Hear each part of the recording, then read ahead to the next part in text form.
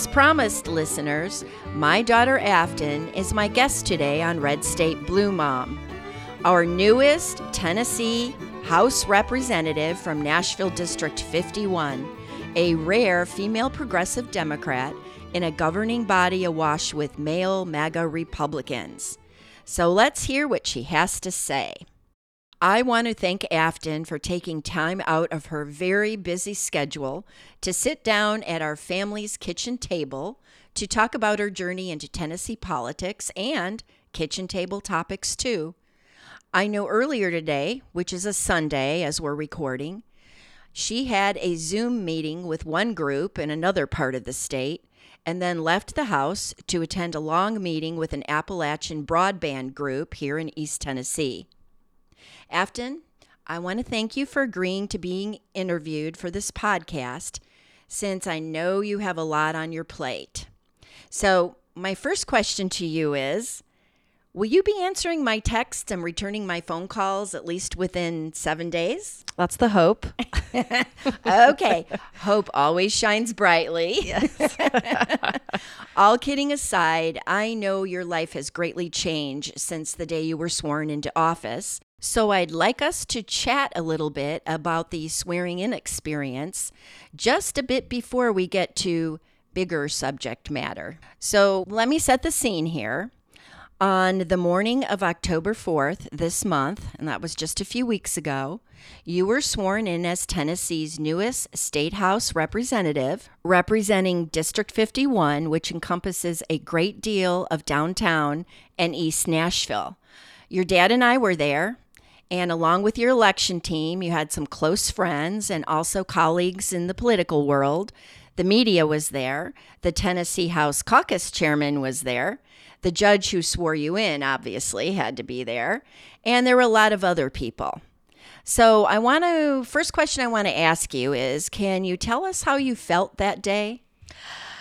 I was nervous. I grabbed a coffee with my friend Anna, who is the former interviewee of Red State Blue Mom. And you and Dad had already driven to the Capitol, and I believe we're inside. We parked and we boogied, as you like to say, across Legislative Plaza, which is right in front of the Tennessee State Capitol. We walked across the street and into the corridor where the state trooper greeted us. And he said, "Business or pleasure?" And I paused and I said, "I'm getting sworn in today." And his eyes, I think, got really big. And he said, "Oh, are you Ben? Are you Ben?" I said, "Yes, I will be Representative Bain." And he goes, "Okay, well, go on in." So I grabbed my stuff, and Anna and I took the elevator up to the second floor where the House chamber was, and all of my friends were there waiting for me, and it was a moment I'll never forget. Well, I remember the first time I saw you that morning, you had not quite magenta pink on, but a pink suit on. And I had told you in a text the night before that Dad and I had planned on wearing pink, different shades of pink, to the ceremony. And then, of course, I just said you walked in, and then Anna walked in, and she had pink on, and there were a lot of people there that had pink on, and it was wonderful because I feel that pink was the representative color of your campaign, and it's been a pink girl power summer. And in fact, you asked me to give a little speech, which you had told me about beforehand, but I thought because you had the Democratic House Caucus chairman giving a speech that maybe that meant I didn't need to give one. So I was not prepared with written down notes, but I headed up to the podium, and one of the things I said is it's a pink girl power summer because we have Taylor Swift and Beyonce and Barbie and now Afton Bain in her election. John Ray Clemens, the caucus chairman, had mentioned that this day was historic in the Tennessee House because it had been 50 years since a female had represented Nashville. And I thought it was also very sweet that he brought you a bouquet of yellow flowers, yellow being the representative color of the Tennessee suffragettes, who, and I know you listeners have heard this story before, but I'm going to say it again. We're very proud here in Tennessee that Tennessee women, the suffragettes in our state, gave the whole nation of women the right to vote by being the 36th state to ratify the 19th Amendment in August of 1920. So here we are 103 years later, and we have Afton Bain getting sworn in, and very momentous day. And I also remember saying to you that you have always been a person since you were young in elementary school that always stood up for people that you felt had no voice. Maybe they were too shy to speak, or maybe you just felt that you needed to help them in some way, and you always did that. So during the speech towards the end, I think, if I remember right, because I was very nervous, I said, I know you will be standing up for those who have no voice, as you've always done, and told you we were very proud of you. Of course we are. And wished you all the best, and then I skedaddled away as fast as I could. And it was surreal looking around as the Tennessee General Assembly staff. So these are people who aren't political but maintain an administrative role within the General Assembly, were situated to my left, and there were about 20 of them. And then looking out into they asked all of the attendees to sit in the chairs where the legislators normally sit. And then to my right, it was the judge and House Minority Leader Clemens. And then I said my speech, which I can read a little excerpt. I have it pulled up. Oh, okay. Well, do that for us. So an excerpt from my speech is as follows. As I begin my service to our state and each of you as your state representative, I ask you to begin your service to your community wherever you live by showing up. Show up and care loudly when people are in need and when it's time to celebrate. Show up to vote, but also show up to join the growing chorus and movement of love and hope in Tennessee. I challenge those who have filled the chambers with me to continue calling out injustice and organizing to catalyze change in our state. Our movement is strong, impenetrable, and growing. Oh, I love it. I loved it then. I love it on a second here around. Yeah. And then the Judge Hedrick, who, for those listening, when you are sworn in, you have to have an active judge deliver the oath that you have to swear upon. And so my judge was Judge Andra Hedrick, who's a judge in Nashville. And I had the pleasure of speaking with her before your swearing in while we were waiting for everything to start. And she told me that she met you through her mother being at Pug Club with her two pugs. Yeah. And you were at Pug Club with your pug, Frankie. And I want to give a shout out today to all pugs, because this day of recording this is National Pug Day. And Judge Hedrick, we chatted a bit about one of your constituents, Doug the Pug.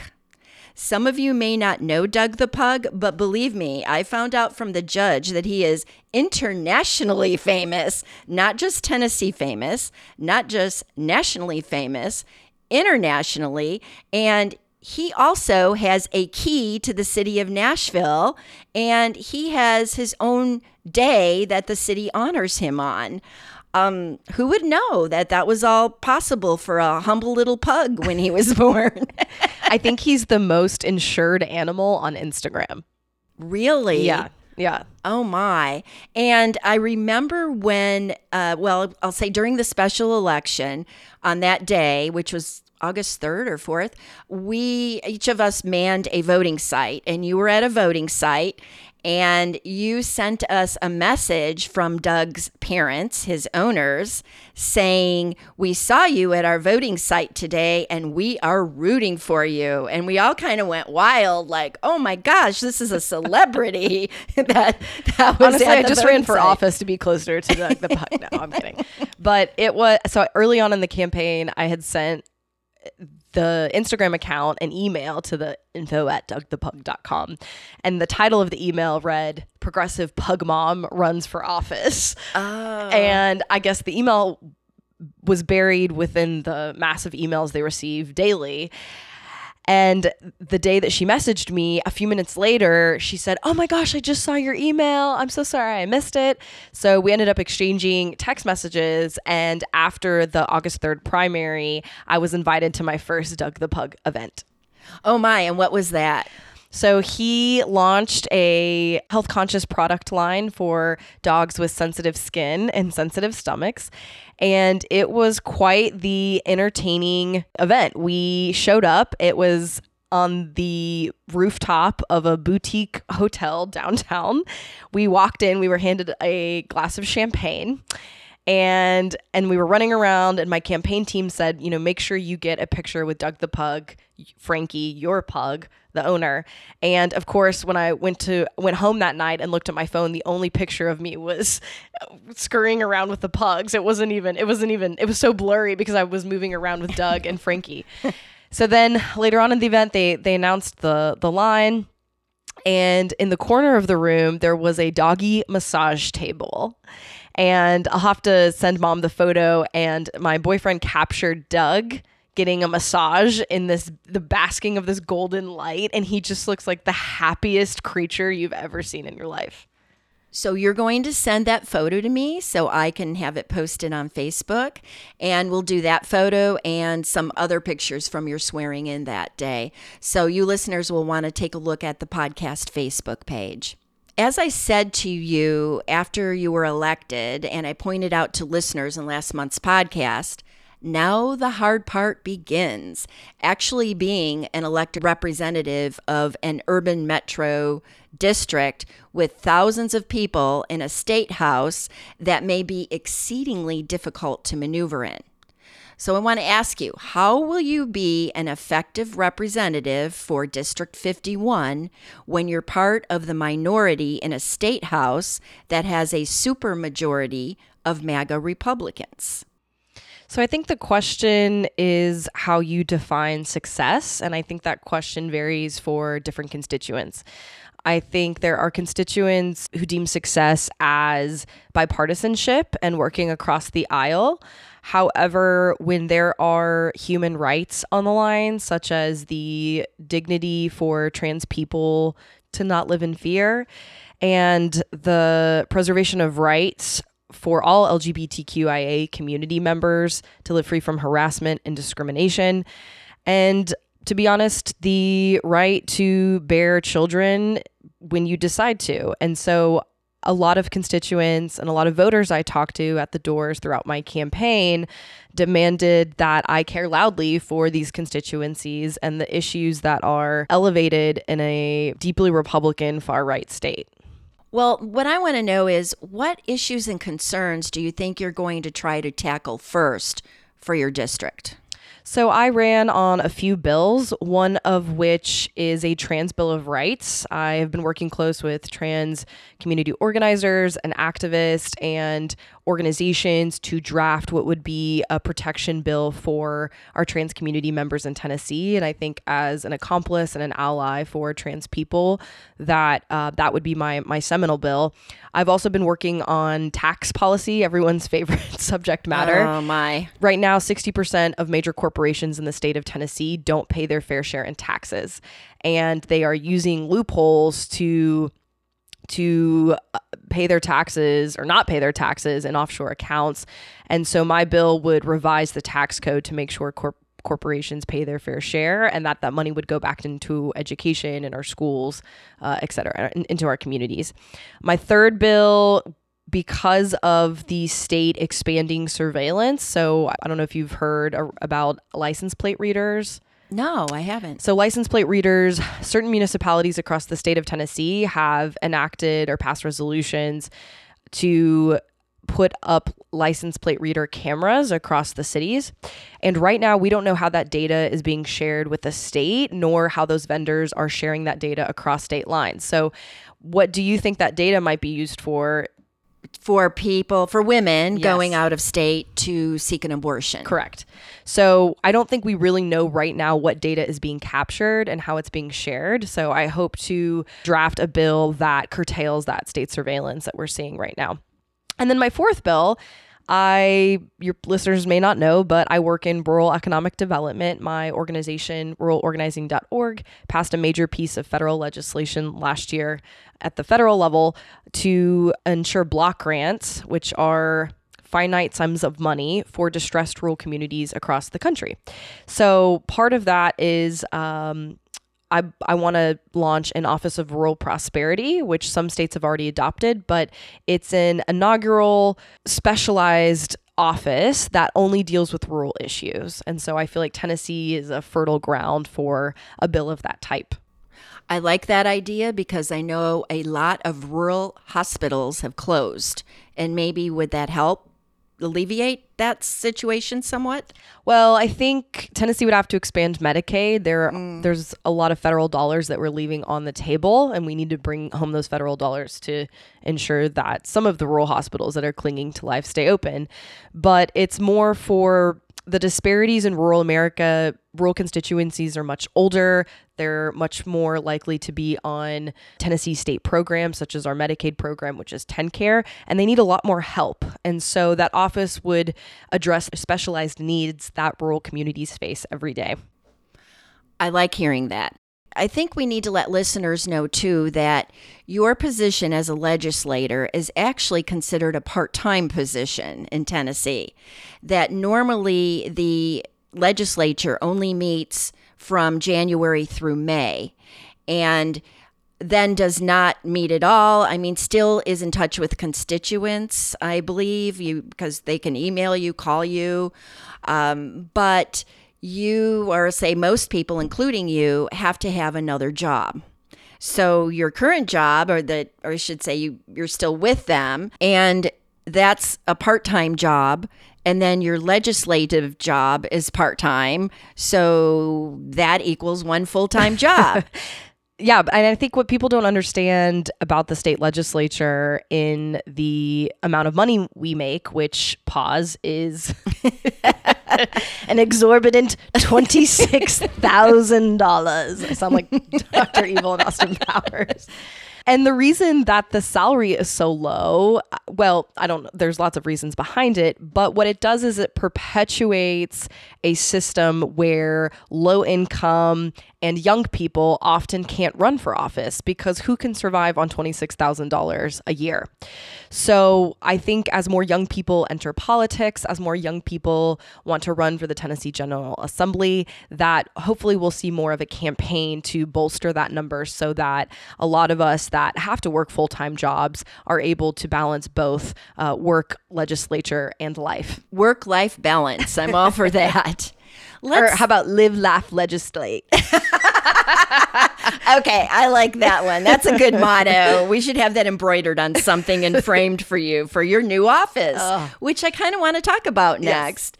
So after you were sworn in and then you met with the local news media and did an interview, which I'll talk about a little later in this podcast, you took us up to your office and your campaign, or I should say your election people put up a big red bow in front of your door, which actually was the door to your legislative assistant, David's office, which I thought was your office.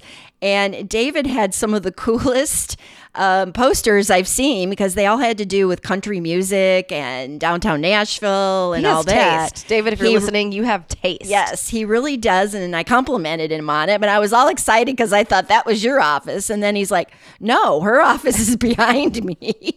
And we went in there and it's a nice office. It's a very nice office. You have a great view of Nashville looking northeast out of the window. Towards my district. Towards your district. And also with kind of a bit of a view of Nissan Stadium where the Titans play football. And I love the view. And how many of the district reps in the state house get to see their district every day out their window? You're one of the few ones. Besides, your office is located right next to one of the Tennessee Three, Justin Jones. So Justin Pearson. Oh, it's Justin Pearson. Yes, to my right, if you're looking at my office. Yeah. Okay, to the right. I did see a Justin They're both Justins. Yes. And I thought Jones. So it's Pearson. Yes. And of course, he represents a district in the Memphis area. Correct. So he would not be able to see that out his window. Well, and I'm the closest to the legislature, and I think for people listening, the state capitol and the administrative offices are both in my district. Yes, they are. So I get a lot of highs from the state troopers that who you and Dad met. Yes, and they're very nice people. Yes, we really enjoyed meeting them.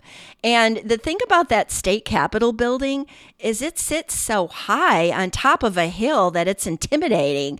I mean, it seemed like it was 1,000 steps to get up there, probably because we went through the wrong area. Now, on the way out, we learned where we need to go so we can bypass all those stairs.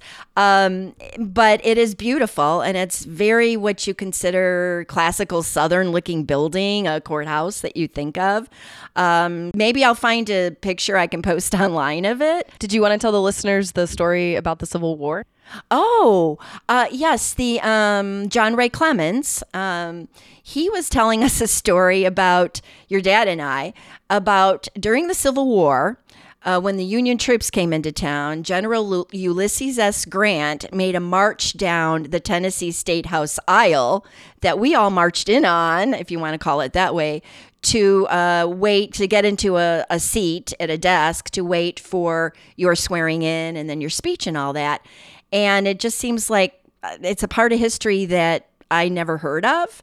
I am aware, and I think you may remember this, when you were in Girl Scouts, and of course I was your leader for 14 years of it all, from kindergarten through senior in high school. But I do think when you girls were about maybe fifth or sixth grade, I'm thinking 11 years old, around there, we went on a field trip at the invite of, at the time, it was a state house rep, Tim Burchett. He gave us a very nice tour of the state capitol, and he made a little announcement about the troop and that we were visiting and all that. But I remember telling you girls before we went on the trip, look for the statue of Nathan Bedford Forrest, the grand wizard of the KKK, between the legislative chambers of the Senate and the House. And that statue was very controversial at the time, and frankly, for years thereafter. Because what year was it actually taken out and put into the Tennessee State Museum downtown? 2021. Yes, and that was only 2 years ago. Okay, so that was at least well over 2 decades more that it took. Very ridiculous that it took that long, and sad that it did, but it is what it is. But getting back to your office, I also remember that there's this wall, a drama wall behind your desk, and like a credenza type thing with a cabinet. And David, your legislative assistant, said, "Oh, you have a choice of 4 colors you can change it to." And it's a very pretty different kind of green. It's not teal, but it's kind of green. It kind of reminds me of nature, frankly. And it looks great. And you said to me, "Mom, can you help me decorate this office?" And I gave it some thought. And when you came for a visit this weekend for your meetings, and we'll talk about another event you had shortly, and to spend time with the family, I said, I think I've come up with a decorating idea that maybe you'll like. A lot of you listeners are aware, if you've listened to my March 2022 podcast, that I have a handmade quilt collection. I call my collection my women's art collection. And from that collection, I have a quilt with a mostly light pink background of square blocks, and interspersed with the same size squares are rectangles of different fabric and different patterns and colors that are put together to form a square at the point in the center.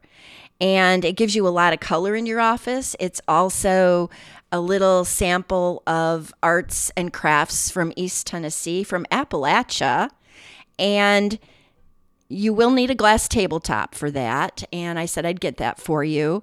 And the other thing we talked about is getting you some kind of artwork featuring Dolly Parton, the patron saint of East Tennessee. And just like you, she was raised in East Tennessee. And I said, how appropriate would it be because of the country music scene being located, for the most part, in your district? That's right. I think the recording studios are across the interstate in another district, but for the most part, you do have the bulk of country music. So, did you want me to talk a little bit about that? Well, I do, because you have Dee's Country Music Bar in your district. That's in Madison, Tennessee. And I have a picture posted on our podcast, or my podcast, I should say. I'm going to say our, because you are my guest star today. And it's you and I in front of Dee's after a long day, hot day of door knocking, canvassing, and getting ready to go in for a drink. And then you told me some stories about Dee's, and I wasn't even aware. So part of it has to do with its influence in country music and the Black Opry, from what I understand. Yeah, so for those of you who don't know what the Black Opry is, there were a few Black musicians and artists upset that only 1% of Black artists are played on country radio over the past 20 years. Shocking. That's horrible. So it's really an uphill battle for them. And so someone who I actually met during Americana Fest, her name is Holly G. She started the Black Opry, and she organized a ton of Black musicians and country music artists to go on tour and to talk about the lack of Black talent in the music industry, country music industry. So I'm really grateful for her work. Like I said, I was able to meet her.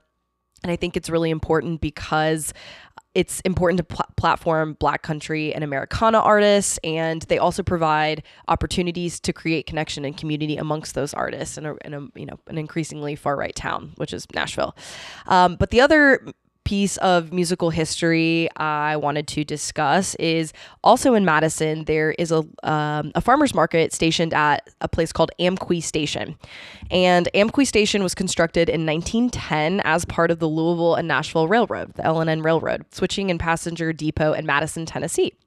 And the original station was located in Madison. And by the 1970s, the depot was dilapidated and on the verge of demolition. And guess which country music star purchased and saved it? Dolly? Johnny Cash. Oh, Johnny Cash. So the Man in Black. That's right. So the Man in Black picked up the structure, moved it to Hendersonville, which is 10 miles northeast of Madison in 1975.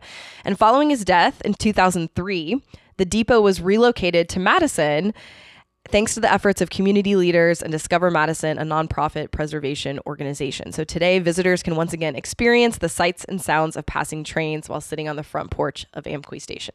I'm going to have to do that sometime. I'm all excited. All you listeners know I'm a history buff, so I'm going to be there as soon as I can. So let's get back to politics right now. And so you said your office is next to Justin Pearson.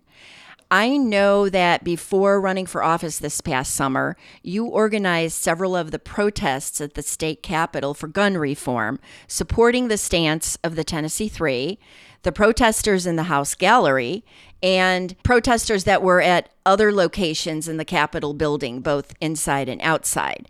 And the majority of Tennesseans on this matter after the shooting at the Covenant School in Nashville, where 3 children and 3 adults were killed. So how does it feel to go from being a community organizer to a different role as a member of the state house? Now you're a house colleague of the 2 Justins.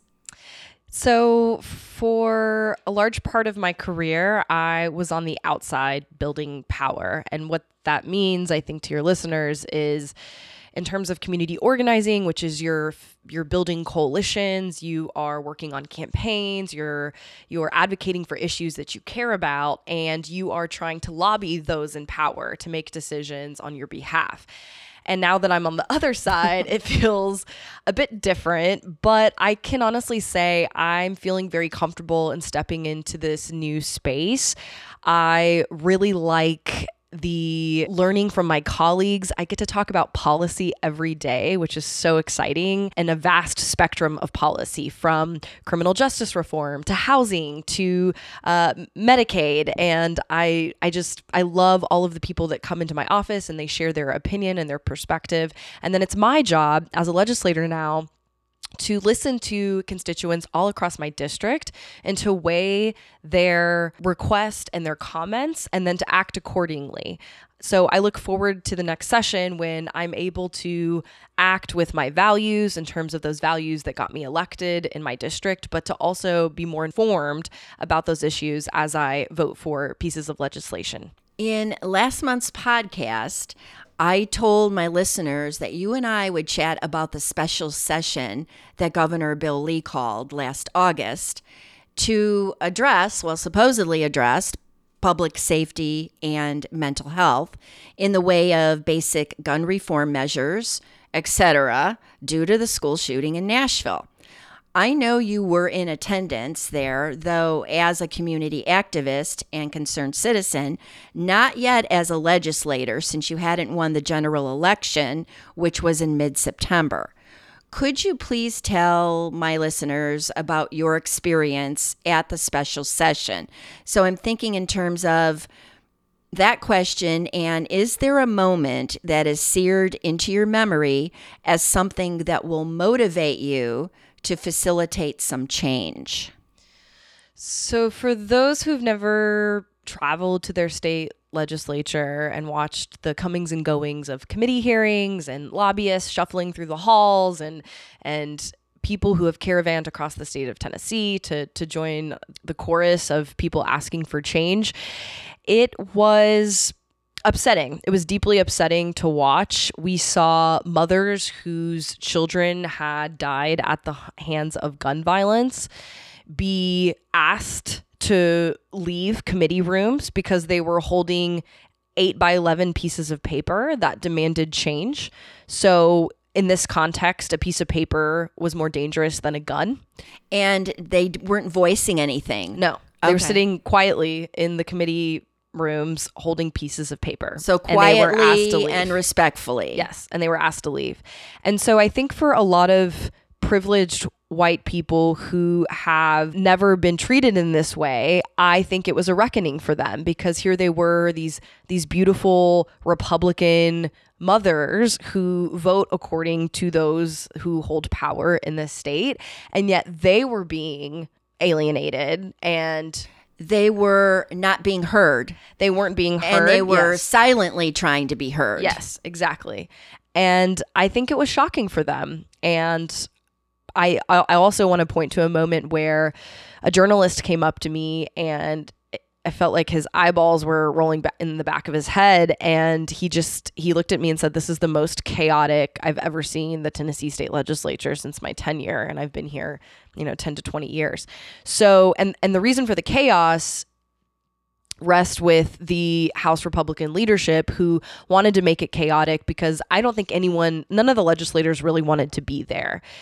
Governor Lee called the special session, and then there was so much pressure on the legislators that they had to act. So it was a mess. It was an absolute mess. But the moment that I deeply appreciated was Thursday night after the special session had culminated. And it was organizing an event called Another World is Possible with a few of my peer organizers and a few groups.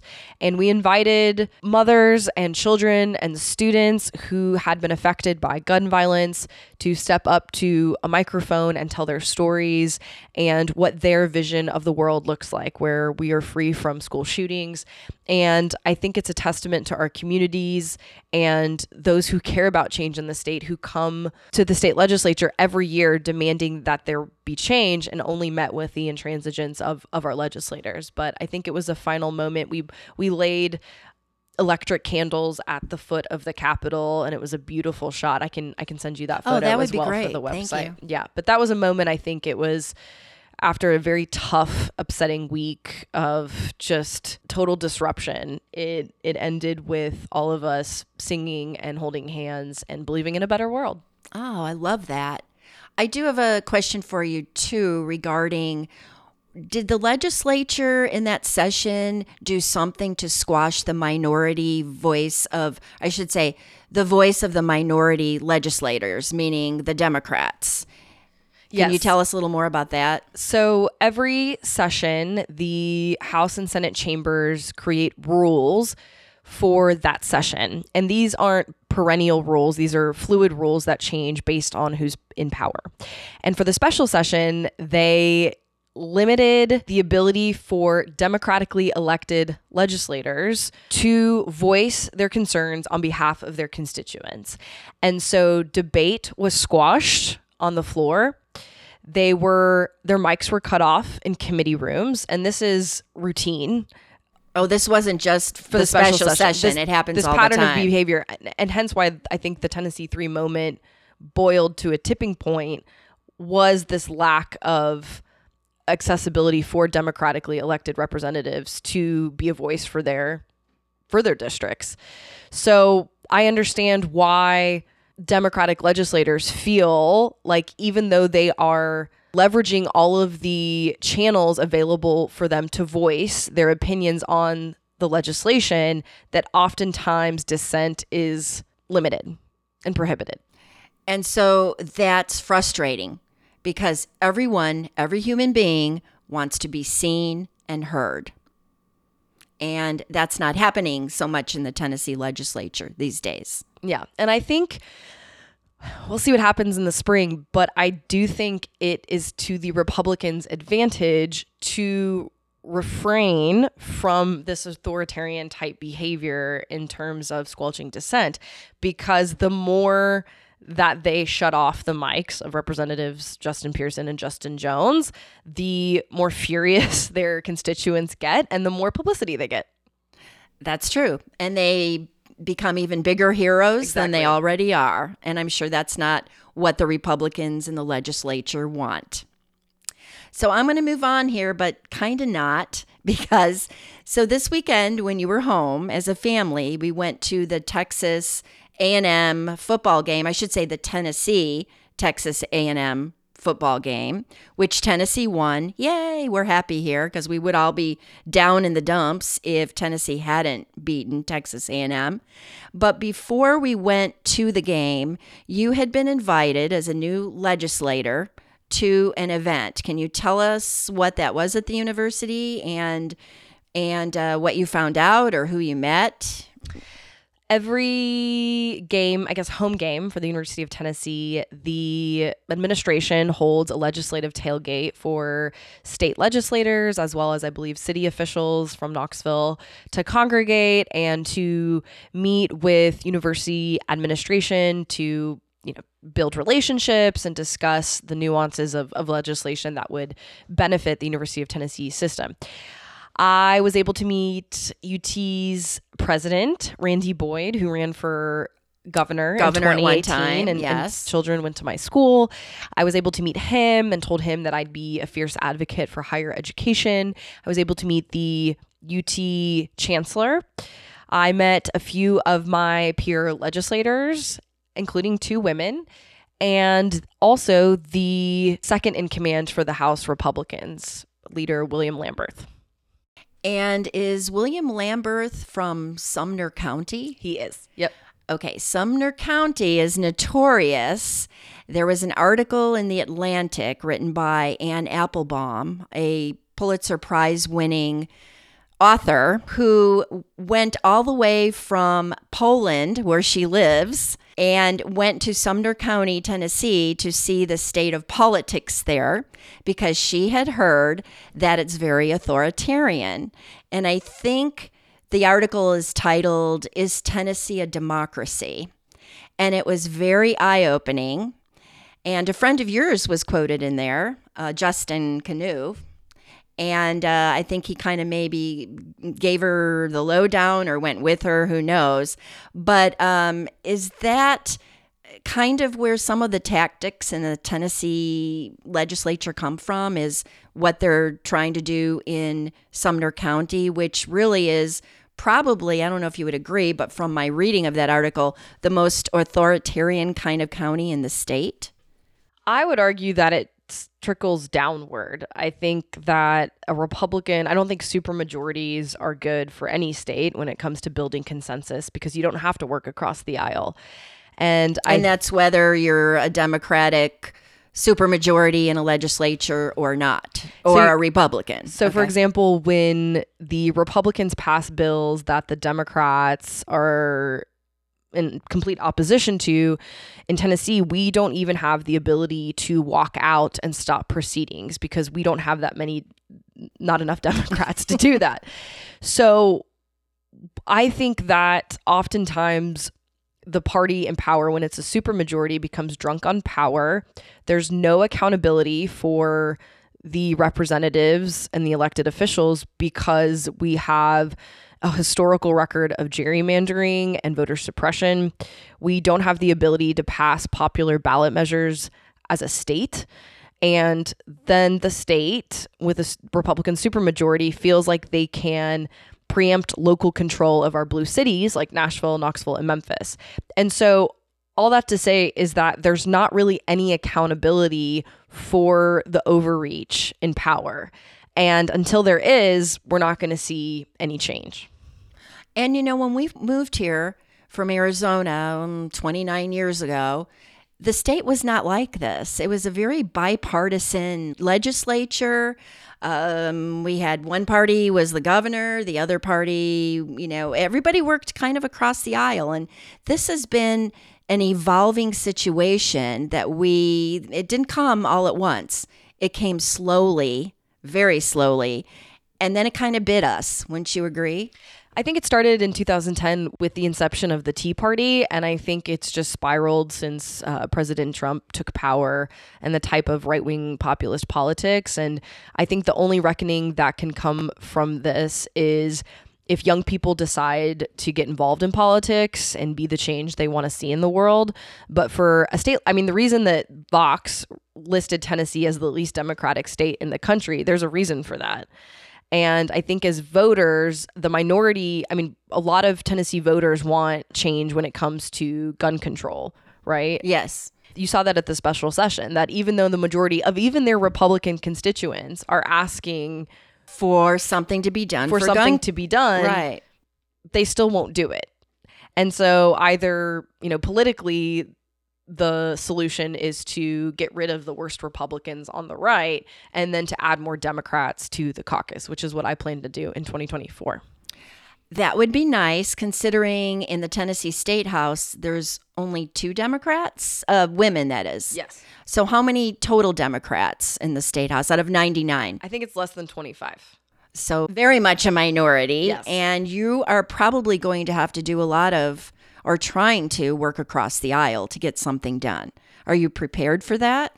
Well, I think what I saw this weekend, these people are not going to be my best friends, but as you pointed out during my interview after my swearing in, you and Dad taught me to use the golden rule, and I want to treat people the way that I would like to be treated. I know that we will never agree on policies such as preserving gender-affirming care for trans kids or to make abortion legal in the state of Tennessee, but I think there are issues that at least the Republican legislators, can meet me halfway. But what they communicated to me at the legislative tailgate is that it's all about building relationships. So that's what I plan to do. And that makes sense to me. How can you get anything done in a vacuum? Nobody can. So now I want to talk about another kind of touchy subject, or can be. Actually, I'd say very much right now. So a few weeks ago, when I asked you to do this podcast interview, we had no idea what was about to transpire in the Middle East. And as a family, I think listeners are aware, we're in our 3rd year now, as of this episode of podcasting. I am in my 3rd year. And every Christmas break as a family, or should say holiday break, we go somewhere internationally. We use Sky Miles. We go places. We see the world. There's no better education, in our opinion, than seeing the world and how other people live and getting an idea of how they think and do things. And we were supposed to go to Israel and Jordan this coming holiday break. And guess what? As of today, our trip has been canceled. Part of that was on his morning walk. Dad listens to the BBC News, among other podcasts or other programming. And there was a leader of Hezbollah, which is kind of a brother organization to Hamas in Palestine. And they said that they were going to kill as many Israelis and as many Americans who were in the Middle East as they could. So it's probably not such a good idea to be vacationing in the Middle East right now. So we'll take a break, maybe think about going somewhere else. But in the meantime, we've had some great conversations this weekend as a family about what's going on with this war. A war Israel is waging on Hamas and Gaza. And you and I know, have lost a lot of sleep over this war. So you're a newly minted politician, technically a rookie, who has both Jewish and Muslim constituents, a number of which are Palestinian. Your best friend, Anna, who we mentioned was the first interview I ever did on this podcast, she's Jewish. And that podcast was last September, or I should say a year ago, September in 2022. And it was on being Jewish in Southern Appalachia. And it was a great podcast. Everyone in this family, including your brother, has Jewish friends. And we have let these friends know that our heart is broken for them because they might know someone who has been directly affected by the brutality that started on October 7th with Hamas killing and kidnapping young Israelis at a rave event in the Negev desert, along with their then subsequent or at the same time incursions into Israeli communities bordering Gaza. Your dad and I, we have Palestinian friends in Lebanon, and we are worried about their safety too.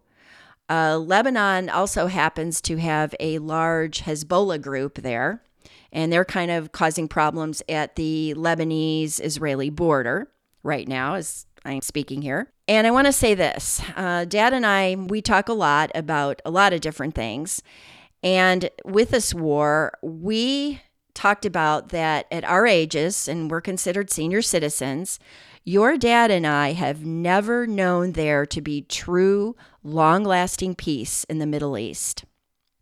We thought by now, frankly, that there would be two equally thriving countries, though two countries with very different faiths, very different ideologies, living peacefully side by side.